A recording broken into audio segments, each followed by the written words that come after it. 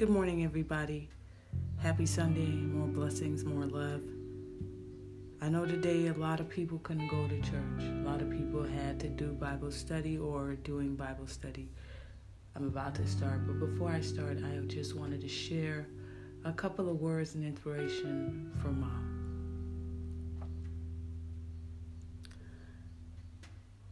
My mother.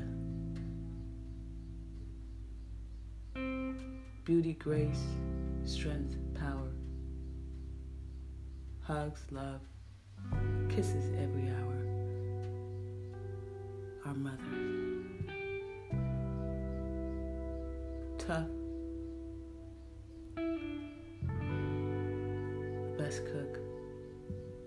The best friend. The best guide. Mother knows best. And if mother says no, ask grandma. My mom has been a rock for me. Support. And most of all, wise counsel. Thankful for my dad.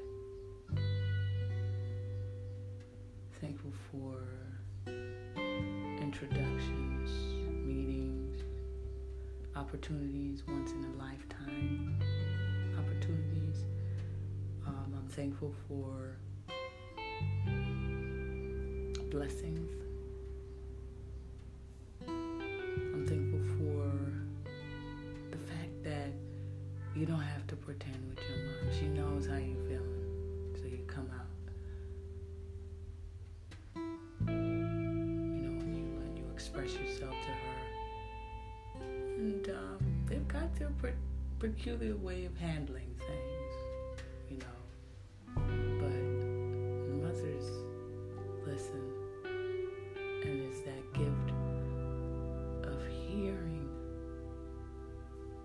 that raised us through life up until an older age.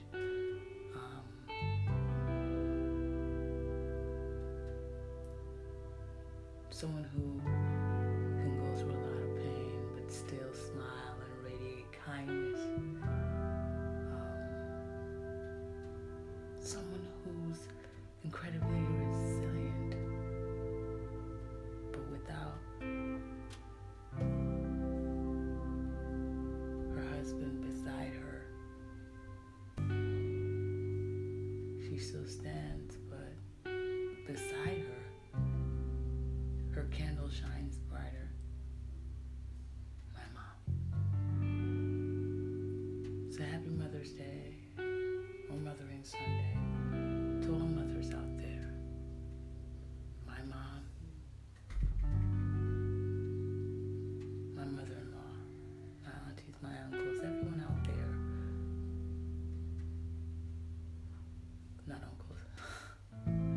My aunties celebrating Mother's Day. May your children always bring you joy. And may we be reminded of the Holy Mary every Mother's Day. That gift of motherhood that came in the voice of instruction. That God will keep His covenant with us. And we will see His will be done.